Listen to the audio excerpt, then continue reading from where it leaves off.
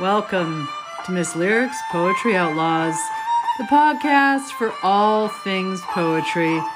I'm your host, Catherine Owen, this season reporting to you from Iceland.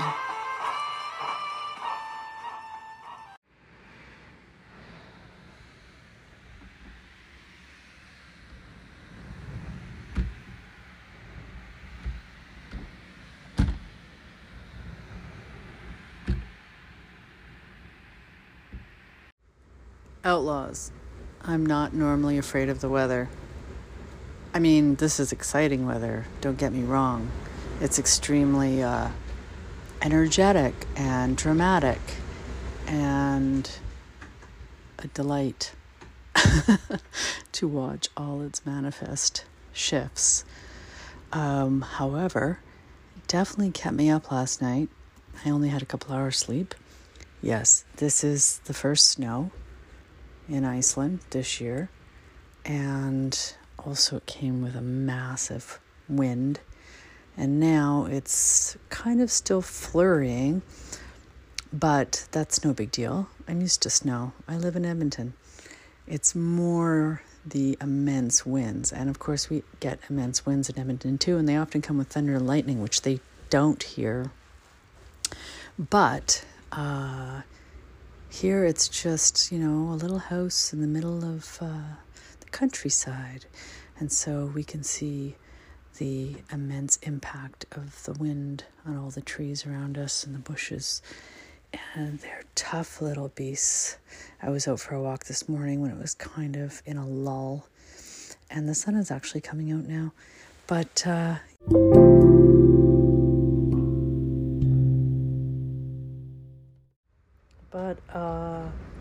as I was saying, I don't know what happened there. I was rambling on and on to myself, and then I was thinking, not sure if this is recording. And indeed, it wasn't recording. So, what was I saying? Well, of course, I was talking about the weather. It's a preoccupation of mine. And I was just finishing up reading Bill Holman's book about being an American living in Iceland. And one of his quotes is just so wonderful, where he says, of course the weather is the most important thing. He said, only the dead don't experience the weather. So it's not as boring as you might think. Today I was working on a 3-part piece on Ruskin and his perceptions of clouds and wind and so forth. And he was always very disappointed that his countrymen at the time didn't want to speak about the weather. Of course, now it's kind of this ubiquitous topic, but at the same time, are we really speaking about the weather in any depth, or is it just another form of superficial small talk? So I think what I was talking about, speaking of my rude interruption, I was saying in my previous podcast episode that I was looking for what Bill Holm called the stoker, of which I read an example of yesterday. However, in all my research, I've uncovered that it's actually called a furskate.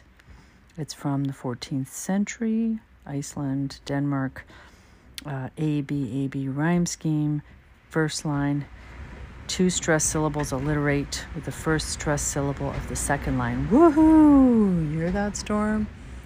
It is intense. It never stops for hours and hours and hours now, except for that brief respite where I got out for my stroll. At any rate, I will attempt to write that form, though, again, as I was rambling to myself, it comes from a specific context and place and time and landscape.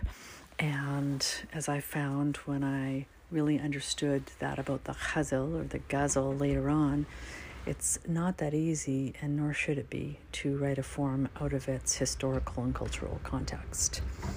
Which doesn't mean we shouldn't try, only do so respectfully with consideration of those facts. And that reminded me of, excuse me, I was submitting to literary magazines just randomly, in a sense. Sometimes I just go through an alphabetical list and pick one that doesn't have a reading fee. And this one's called Chola Needles, and I guess it's from the desert. The editor, Rich, he liked one of the pieces I sent him. They asked for 8 to 12 poems. I thought, well, that's a lot, because, usually it's like 3 to 6 or sometimes only 1. And it turned out that they published 10 mini chapbooks between 2 covers, which is cool. But, he said, I like this one poem. I can understand this one poem, he said. We like poems for people who hate poetry and who you would encounter in the laundromat, your regular Joe. And I had submitted a bunch of, Fisher-Price poems. So I was thinking, these don't seem to be very scholarly, really. But of course, the last line in each of these poems is a line from a well-known poet. For me, I guess, I have my blinders on that way, in the fact that this is well-known and it's going to be accessible and obtainable knowledge for everyone. But of course it isn't, and that doesn't bother me at all. I don't write for the every person. Nobody really can. But at any rate, I thought, I'll send him back another batch. So I sent him a bunch of elegies, and I thought, these are kind of occasional poems in a lot of ways, so I think they're pretty direct and straightforward. And he sent this batch back too, and he said, it's been great talking to you. He said, I've rejected a lot of writers, but you're the first one I've had this chat with about this issue. And basically, he likes incredibly spare pieces. He said, we're from the desert.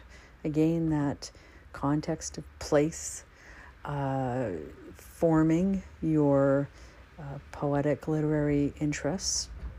And he said, I'm guessing you're from the city. And I'm like, yep, I'm from the city, yep, university educated, yep, He said, well, you write for poets. I'm like, I don't know about that, but okay, obviously a clash, but it was just really interesting to me, this notion of you come from the city, so you write this kind of poetry, and, we come from the country, so we write that kind, and never the twain shall meet. But there you have it. So I am currently reading Stephan G Stephannsson's mini autobiography, finding out about how he ended up immigrating to Canada, eventually ending up in Alberta, and his large family and all of his hard physical labor and his kind of lighthearted view of himself as a poet, even though he took writing poetry very seriously and was incredibly prolific. So I'd actually like to finish on this blizzardy day by reading one of his poems again, because he has this piece called First Snow, or in Icelandic, Fyrsti snjór. So I'll read it in Icelandic again. Please forgive me. I do my best with the accent. And then in English. First Snow by Stephan G Stephansson. Fyrsti snjór. Þá skera hreina mjúka mjól sem málar samlet dal jo fjól. Jo laus jo dáð ljátt jo frát. Þá lítar allt eins vátt. Þá máður djúltu flárðir frá. Jo farst í loft sem gufa blá. Þá snerir heim eitt hráða arkvold svá hrein and grim dark cold. Oh yes, you can hear the rhyme scheme there. In English, we alas do not have this. First Snow. You lucid, lustrous, tender snow, who paint the landscape all one shade, the living, dead, ugly, fair, you color all things equal, white. You fled your mother's warm arms into the air as blue mist, turned home again one blizzard night, so pure, but grim and cold. Oh, and happy 53rd wedding anniversary, Mom and Dad. I love you. You've been listening to Miss Lyric's Poetry Outlaws. Stay fierce, word musicians.